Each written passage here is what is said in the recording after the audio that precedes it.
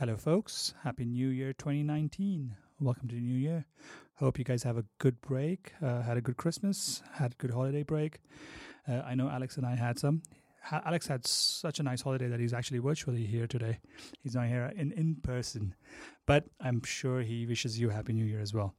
We just want to crack off this new year with some fantastic episodes coming around.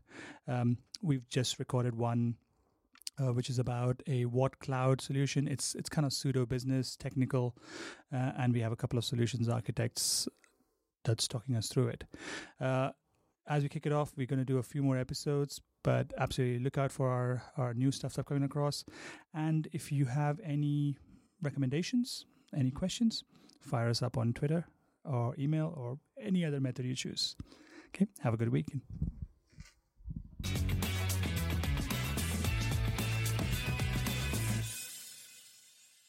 So we've talked a lot recently about high-level business concepts around cloud. We've talked about much more low-level detail elements around, certain elements you might implement within cloud. What I don't think we've necessarily talked about is, why cloud, what in cloud, and potentially what are the kind of considerations you need to have when adopting cloud. So what we thought we'd do is bring in a couple of cloud experts. Yep. So we have Mark and Kev here joining us this afternoon. So what I'll do is I'll ask them to introduce themselves. Mark? Hi everyone, I'm Mark. I've been a solution architect for about 8 years combined. I've always worked in the managed services industry, bar 2 years at the very start of my career where I was working for a pharmaceutical company as a third line Lotus Notes engineer. So not a drug tester or anything? Sadly not. And Kev? Yeah, hi, Kevin Kennedy, a solution architect as well. Not worked as a solution architect as long as Mark, it's only about 3 years now, but I previously used to work more of a support role. I'm a bit like Alex, a bit of a VMware fanboy originally, till, as this episode talks about, we've evolved into cloud and a lot of public clouds, good stuff. Excellent. Awesome.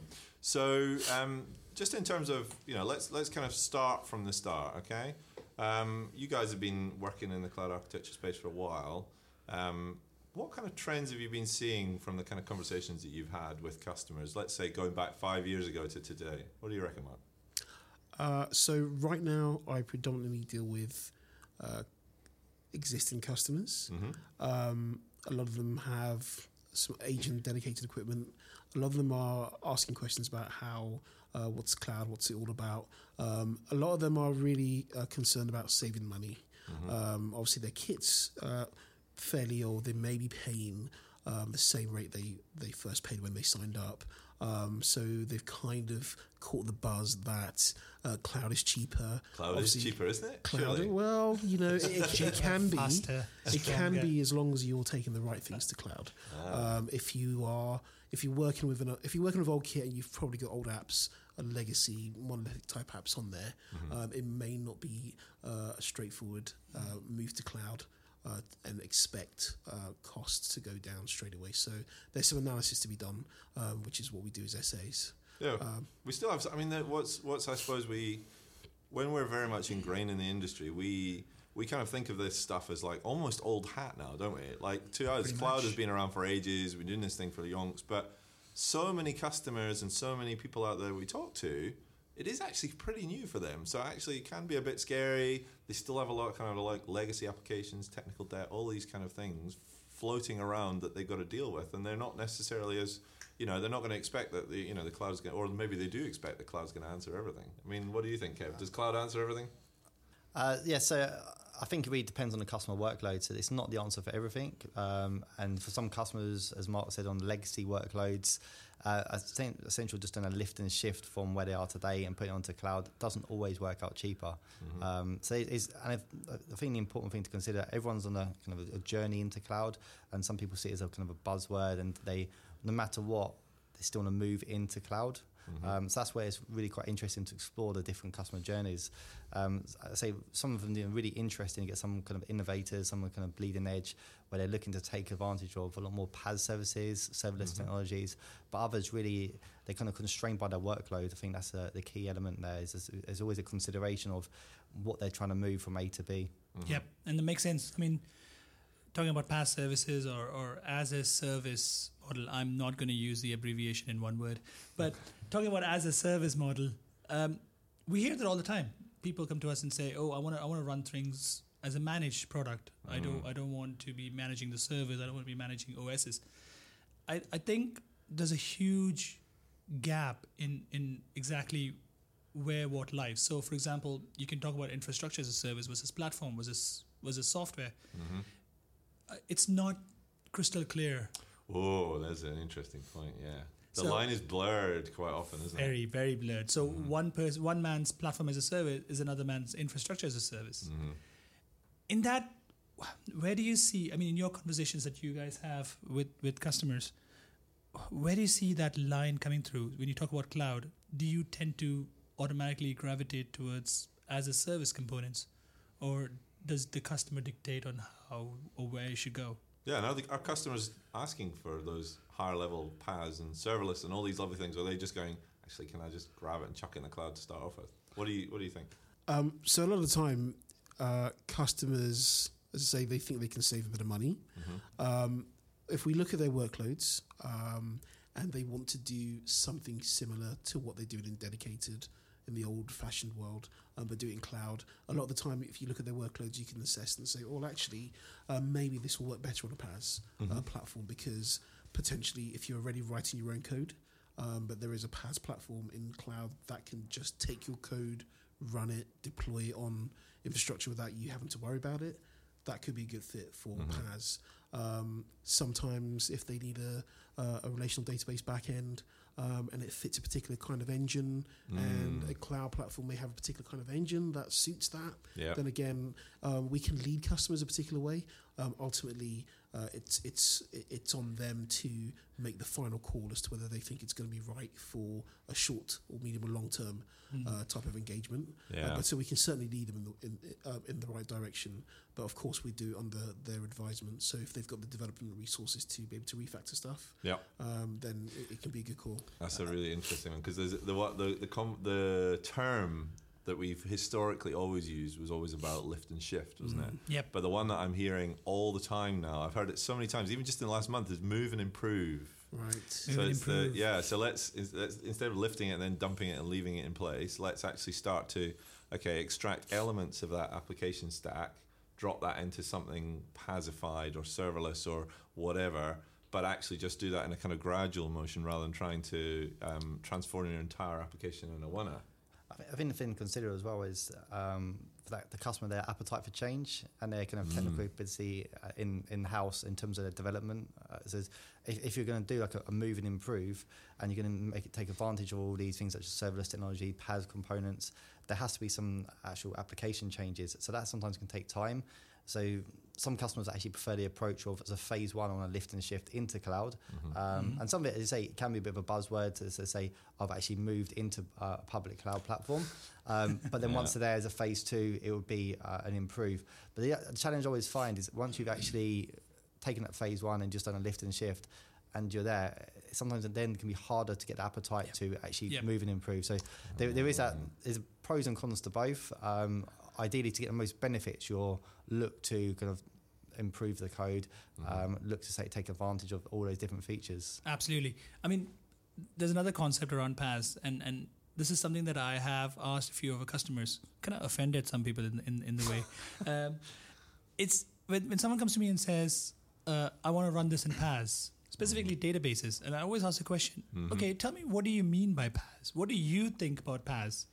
Because in my point of view, my mind, when you say PaaS, I think about everything underneath the database is PaaS. But then I'm going to pick a specific example. If you take Amazon RDS, people think it's PaaS. I don't think it's PaaS. Because what you do get, end of the day, is you get the OS layer obfuscated. Obviously, you don't know anything about it. But your limitations of the hardware still exist.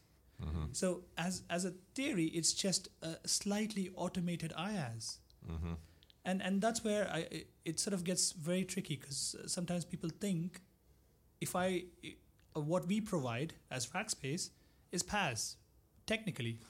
Yeah, Because it's offloading risk and responsibility, isn't it? Exactly. I think that's probably where some people would draw the line of PaaS is, okay, I've gotten rid of this thing, I don't need to worry about it anymore. So RDS is a prime example there. You know, a lot of the major cloud providers will have an equivalent of that. You know, so Google's got their a number of like MySQL services, for example. Exactly. And the idea there being, I don't care about patching and all these things, but the reality is there are still going to be outages on those platforms for patching because somebody else has to do that on your behalf. Absolutely. So you're not necessarily gaining the true, 100% availability for no input and, et cetera, which is actually where you want to start to move to some of those wider scale platforms that have actually been designed from the ground up to be highly available, highly scalable, elastic, blah, blah, blah. So we talk about RDS just a moment ago.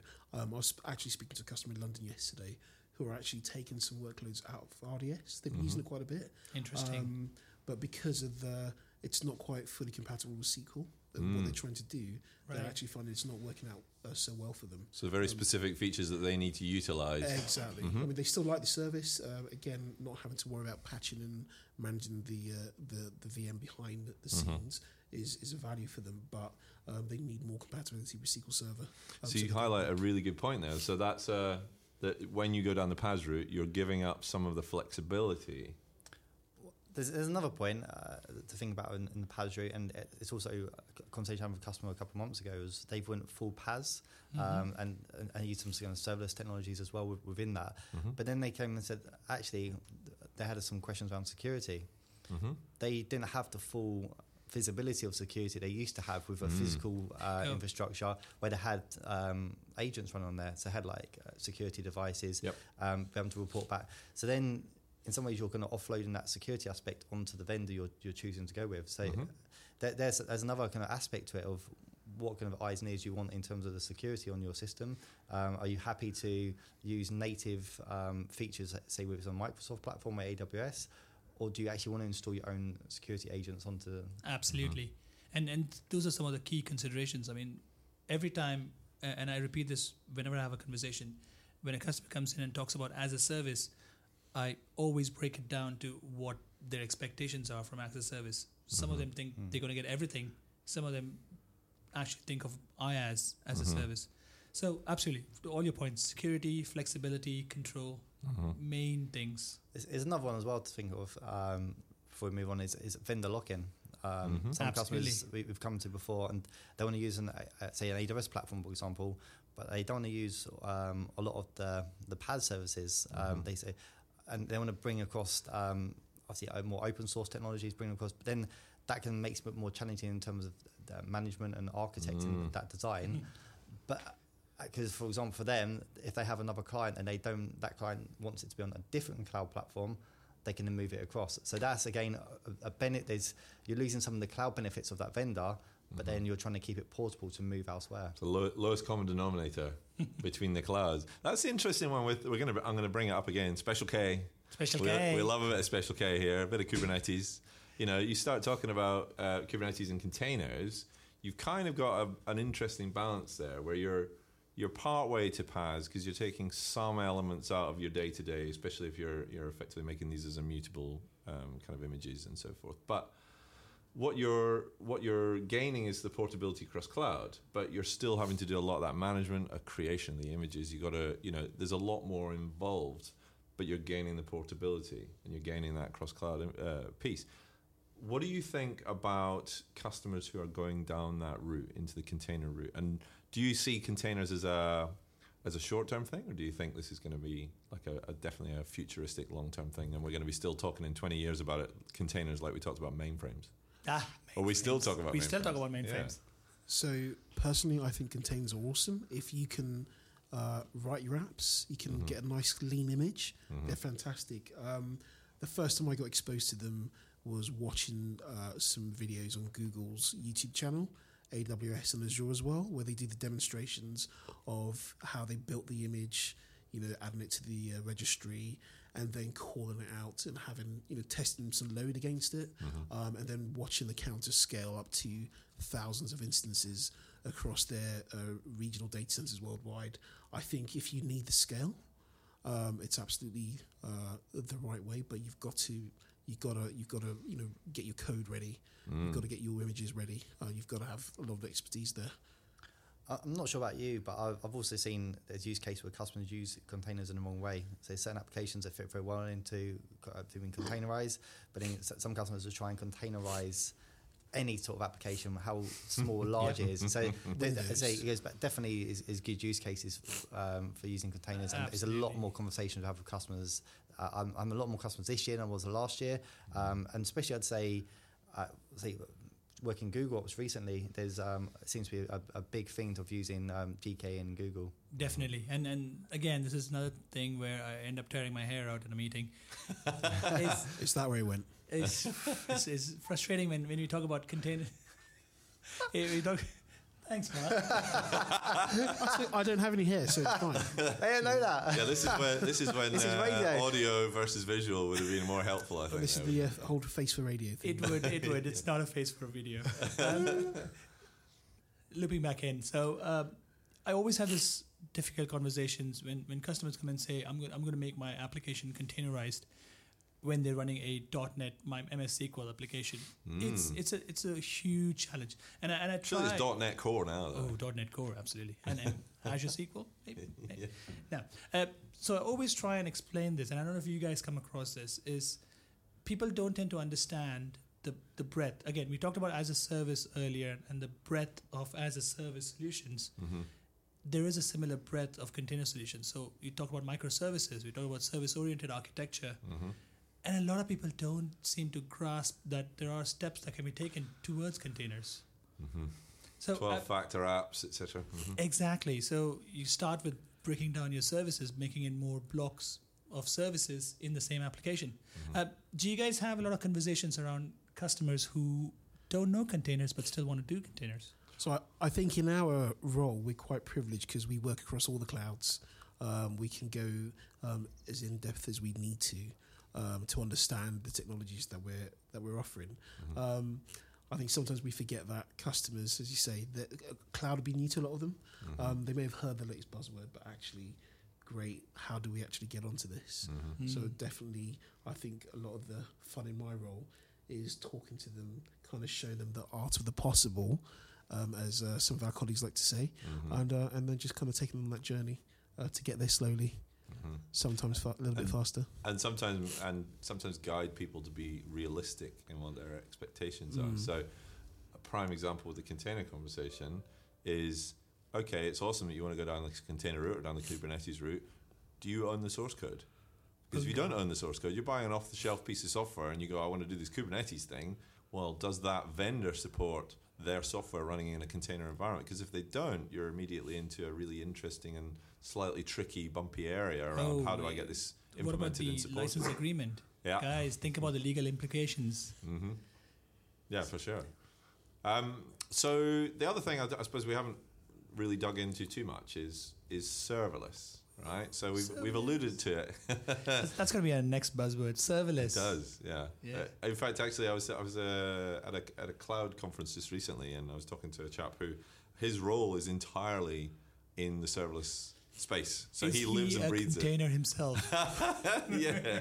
And it's fascinating to see the kind of completely different approach that somebody who comes from that as a native background compared to somebody who's come from a traditional infrastructure background. And they're almost like I'm not going to say it's like religious levels of conversation that go on, but I mean, what's your experience with customers looking at serverless? Are you seeing a lot of these kind of earlier adopters of serverless using it en masse, or bits and pieces, or what?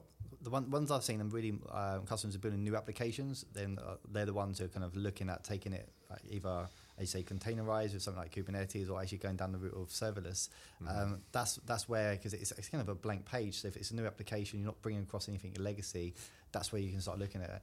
And I think that's where you also get the benefits of cloud, because if you go down to the serverless route, you're paying for what you use, and it's really on demand. So the actual cost, if you do a cost comparison of what that is in a physical world to what is a serverless, so obviously a lot of it depends on the application code, making sure it's designed efficiently. Yep. But then you hear about really large workloads that are literally costing a couple $100 a month. Exactly.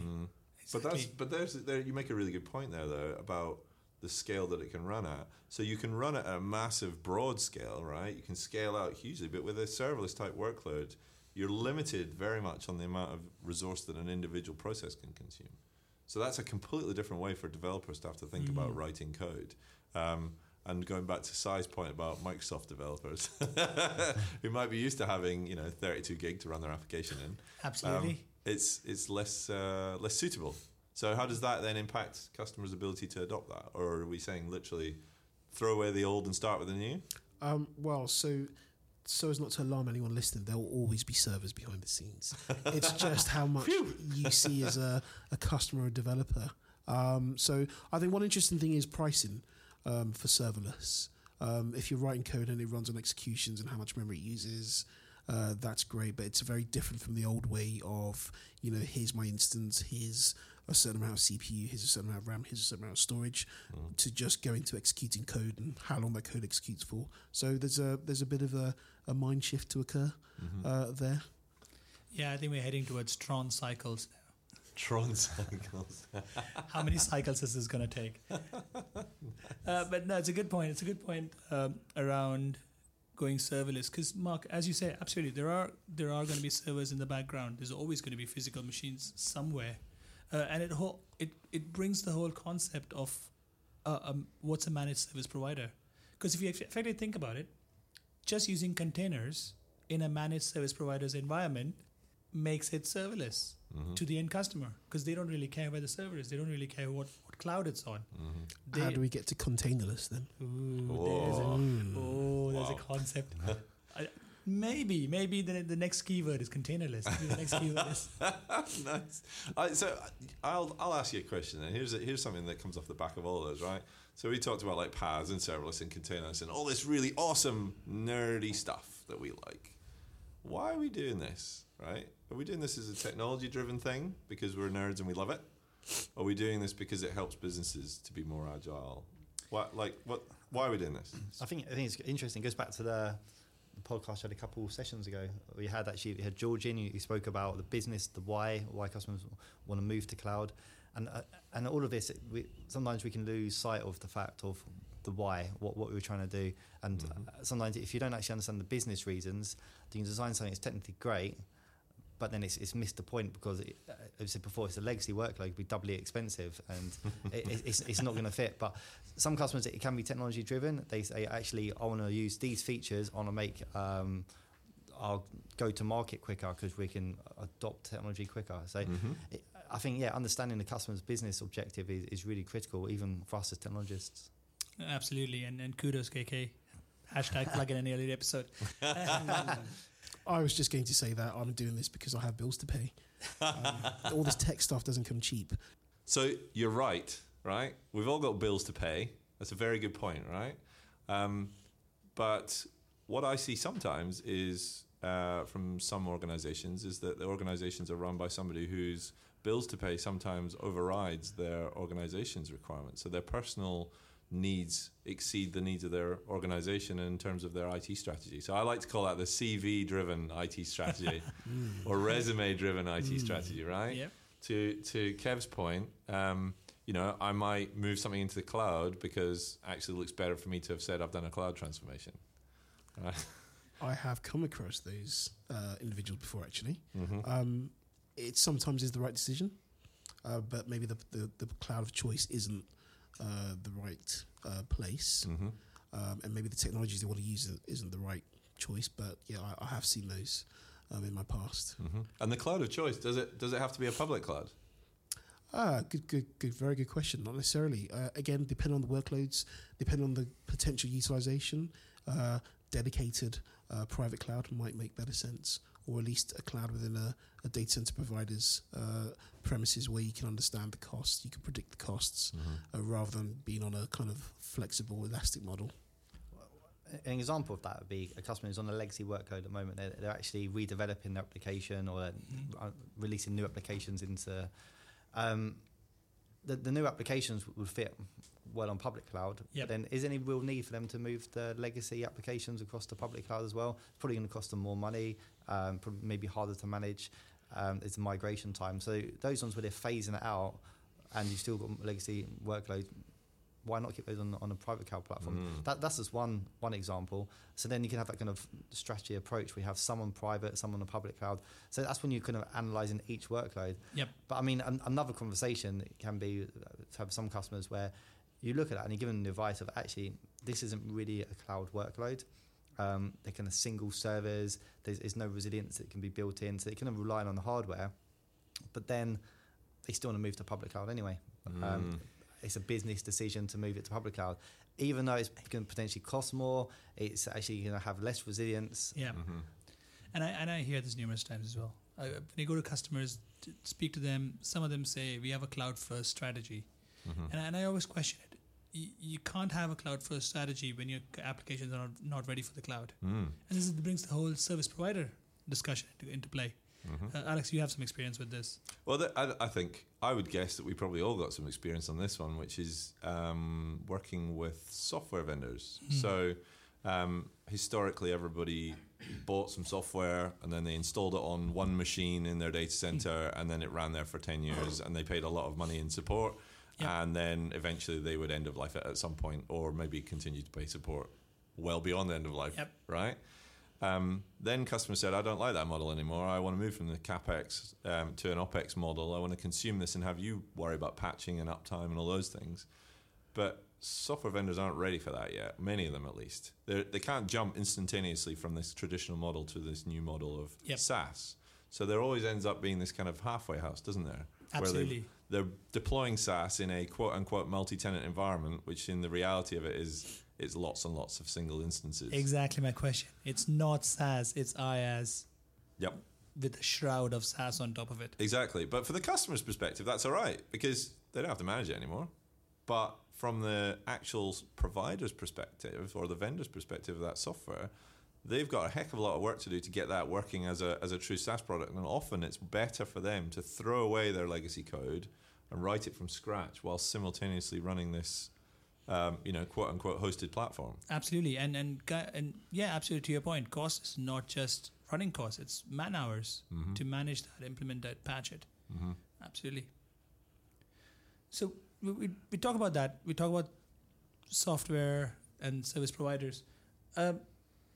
What about workloads? What about other stuff? Costs are always going to be a factor. I know we talked about pays our bills. How does it affect workloads? I mean, what suitable workloads are for the cloud?